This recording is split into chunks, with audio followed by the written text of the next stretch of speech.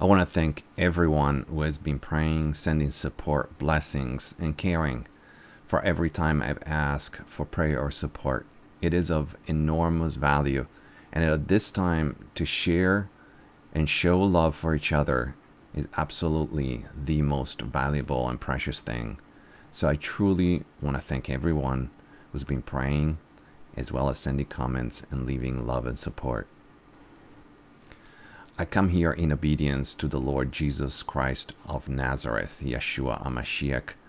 This is out of His graciousness and His generosity in sharing information, knowledge, and wisdom with us so that we may go back to the Word of God, which is our only authority, and confirm and learn directly from the Holy Spirit what is that the Lord needs us and wants us to do now.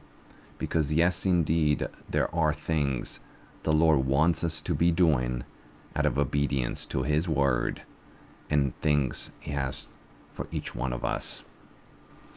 These are two messages combined, of which I'll share an explanation at the end.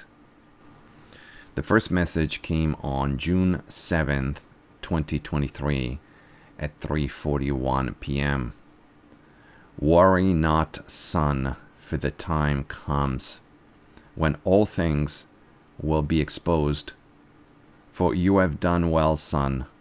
Worry not. For my ways are your ways. I guide you in all things. Fear not, son, for the time has come, and you have done well. Fear not, for I am here. Soon the clock will strike, and in parentheses I wrote 12. And you will see the Son of Man descending in the clouds. As it is written, the clock strikes twice, and aren't there 12 hours in one day? In parentheses I write, brings to memory Hosea's 48 hours is the 2 days of, or 2,000 years, 1948, and 4 times 8 is 32. 48 plus 84 is 2032. Write, son, that I come quickly. I am at the door. In parentheses I write, brings to memory Sister Brigitte's 7:7, as in Matthew 7:7, which leads us to Revelation 4:1. Retire now, son. Share the message. Love, Lord Jesus, Yeshua, Holy Spirit, Abba. Amen. The second message came on 7/21/2023 at 4:35 p.m. Right, son, I am with you, and I will never leave you. You have done well. Worry not.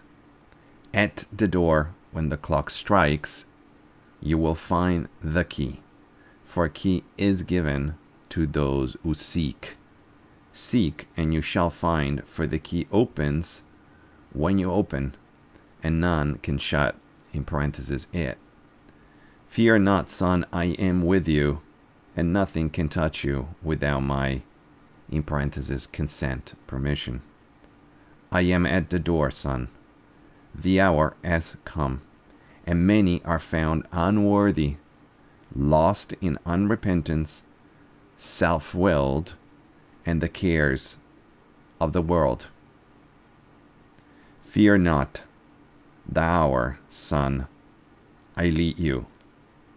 Rest, son, the hour comes, and now is, when you shall see the Son of Man descending in the clouds, in parentheses, of glory. A time and a season. Rest now, son, I love you. Fear not. Lord Jesus, Yeshua, Abba, Holy Spirit. Amen. In Zephaniah 1, starting in verse 2, it says, the Lord says, I will utterly consume all things from off the land, says the Lord. Verse 3, I will consume man and beast. I will consume the fowls of the heaven and the fishes of the sea and the stumbling blocks with the wicked. And I will cut off man from off the land, says the Lord. And then when we go down to verse 6 says, and them, still be consumed, that are turned back from the Lord, and those who have not sought the Lord, nor inquired for him. So without doing a long teaching on seeking, it is very clear that without seeking, there is great repercussions. And so the Lord is commanding us to be seeking him. And when we seek him with all of our hearts. So this must seeking, which is Zephaniah 1:6, also connects us with Hebrews 11:6. And so you can see the 1:6 and 11:6 together. So Hebrews 11:6 tells us that without faith, it's impossible to please God. For ye that comes to God must believe that he is, and that he is a rewarder of them that diligently seek him. So the emphasis on seeking is extraordinary. In fact, it comes with punishment if you're not seeking him. So this leads us through the message that we read to Matthew 7:7. So in Matthew 7:7, we read it, for everyone that asks receives, and he that seeks finds, and him that knocked, to him that knocks, it shall be open. So we immediately know the 7:7 connection, Matthew 7:7, with the seek, but also with the door that opened. Now, look at the 7:7 of the door will open. It connects us with Revelation 4:1. And Revelation 4:1 says, this is John, after this I looked, and behold, a door was open in heaven. And the first voice which I heard was aware of a trumpet talking to me, which said, come up either, and I will show you things which must come thereafter. So we know this is the rapture, but look, it's 7:7, and 7 plus 7 is 14, which is palindrome or inverse for 41, which is 4:1. So we know that 7:7 and 4:1 are connected. And so as we seek, then knock, the door will open. And what is that door? This is the door that opens in heaven, which is the rapture. So it's a fundamental important as we look at these passages and connections and commands and how they lined up on what we now understand is the clock. So in the message, the Lord says, soon the clock will strike 12. And by 12, and it's twice 12 or 12, but the 12 is lined up. If you look at the watch, it's just 12, 3, 6, 9, and then you have 10, 11, and 12. And so in the same way, we understand that the count of sevens, 7 times 12, put it over here, 7 times 12 is 84. And that 84 is 1948, or 48 palindrome to 84. So 1948 plus 84 is 32.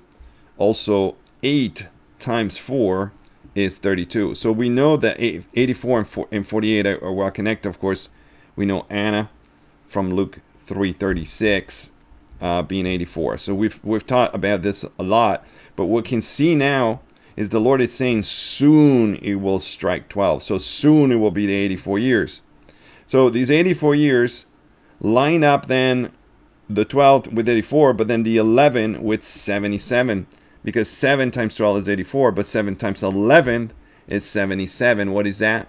That's the 11th hour. That's the last hour when the workers go out, they still pay the penny, to harvest in the field. And so this is the last stretch of time, which is 7 years, okay, that will run into the last hour when the clock strikes 12, 84 years have passed. So what we're focusing on is the 7:7 when the door opens, and the 4:1, which is 7 plus 7, 14, and 41.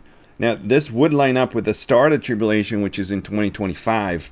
How do we know this? Because of all these good reasons, but 1260 days plus 1260 days equals 2520 days, pointing to 2025, which also lines up with the clock and everything else. So the idea is that the rapture will most likely, Hebrews 11:6, happen before 2025. And it could happen anytime, really. But it is important to now understand the second concept, which we spoke about it before, which is, as the Lord says in the message, on there 12 hours in a day. And that comes from John 11:9. 12 hours one day as opposed to the 24 hours, which is the day and the night, which is a full day. But the Lord is referring to the 12 hours of the day portion. Now we know from 2 Peter 3, verse 8, that's 1,000 years is a day. And in that verse it says it twice. So we know that's relating to the 2 days. And we taught about that. But so when we put these things together, then 1,000 years also is 12 hours, which means 1 hour is 83.33 years. And that's still counting from 1948. When we add the 83.33 years is 2031. And that's why 2 Peter 3:23, verse 8, 23 plus 8 is also 31. Both lining up with the likely second coming. And so when we go back 7 years from that 77 lands on 2024, and the tribulation on 2025, because 2025 will be related to the 84-year count, but the 2024 will relate to the 83.33 years count. That's because the Lord says, unless the days were shortened, no flesh would survive. So we understand how urgent the times are, and the idea is the Lord wants everybody to be ready. And being ready is more than simply having said that you believe in Christ once. He also wants obedience and wants us to follow him and to read his word. Now, don't take it from me. Go straight to his word, because the Lord tells us the Holy Spirit will teach us all things. And so I wouldn't take it from a man, not me or anyone else, but I would go straight to the word of God and ask the Holy Spirit to teach you all things, and to be 100% sure that you understand Scripture, not the doctrine of man or somebody on any channel or social media which tells you what you should or should not believe. So it is important now that you do this work of seeking the Lord with all of your heart. As you read in Zephaniah, as we read it earlier in the message, I invite you to continue to go back to the Word of God. I ask you to be obedient to what the Lord tells you to do. He's coming for a bride that is pure and spotless and at peace. And that means a process of refining, purification, sanctification, which is done by the Holy Spirit in you. And so you want to make sure that you're allowing the Holy Spirit to do this work. And the message we read about or heard about unforgiveness, unrepentance from the world, cares of the world, and self-willing. That means that you decide which parts of the Word of God are good and which parts are not so. This is not a time to be selective about the Word of God, but it is time with humble meekness to go back to Him, to the Word, ask Him to teach you all things, and He will lead you in all things. I'll be meeting on Zoom meetings twice over the weekends, and I invite you to come and join us. It is a time where I'm able to spend more than just a few minutes on a video to explain some of these ideas. And we are praying as well as getting ready and understanding what the Lord is asking us to do. Do not be deceived. Go to the Word of God. Don't listen to me or any man or woman, but listen to what the Word of God has to say. I hope this message was a blessing. I thank everyone again. God bless you.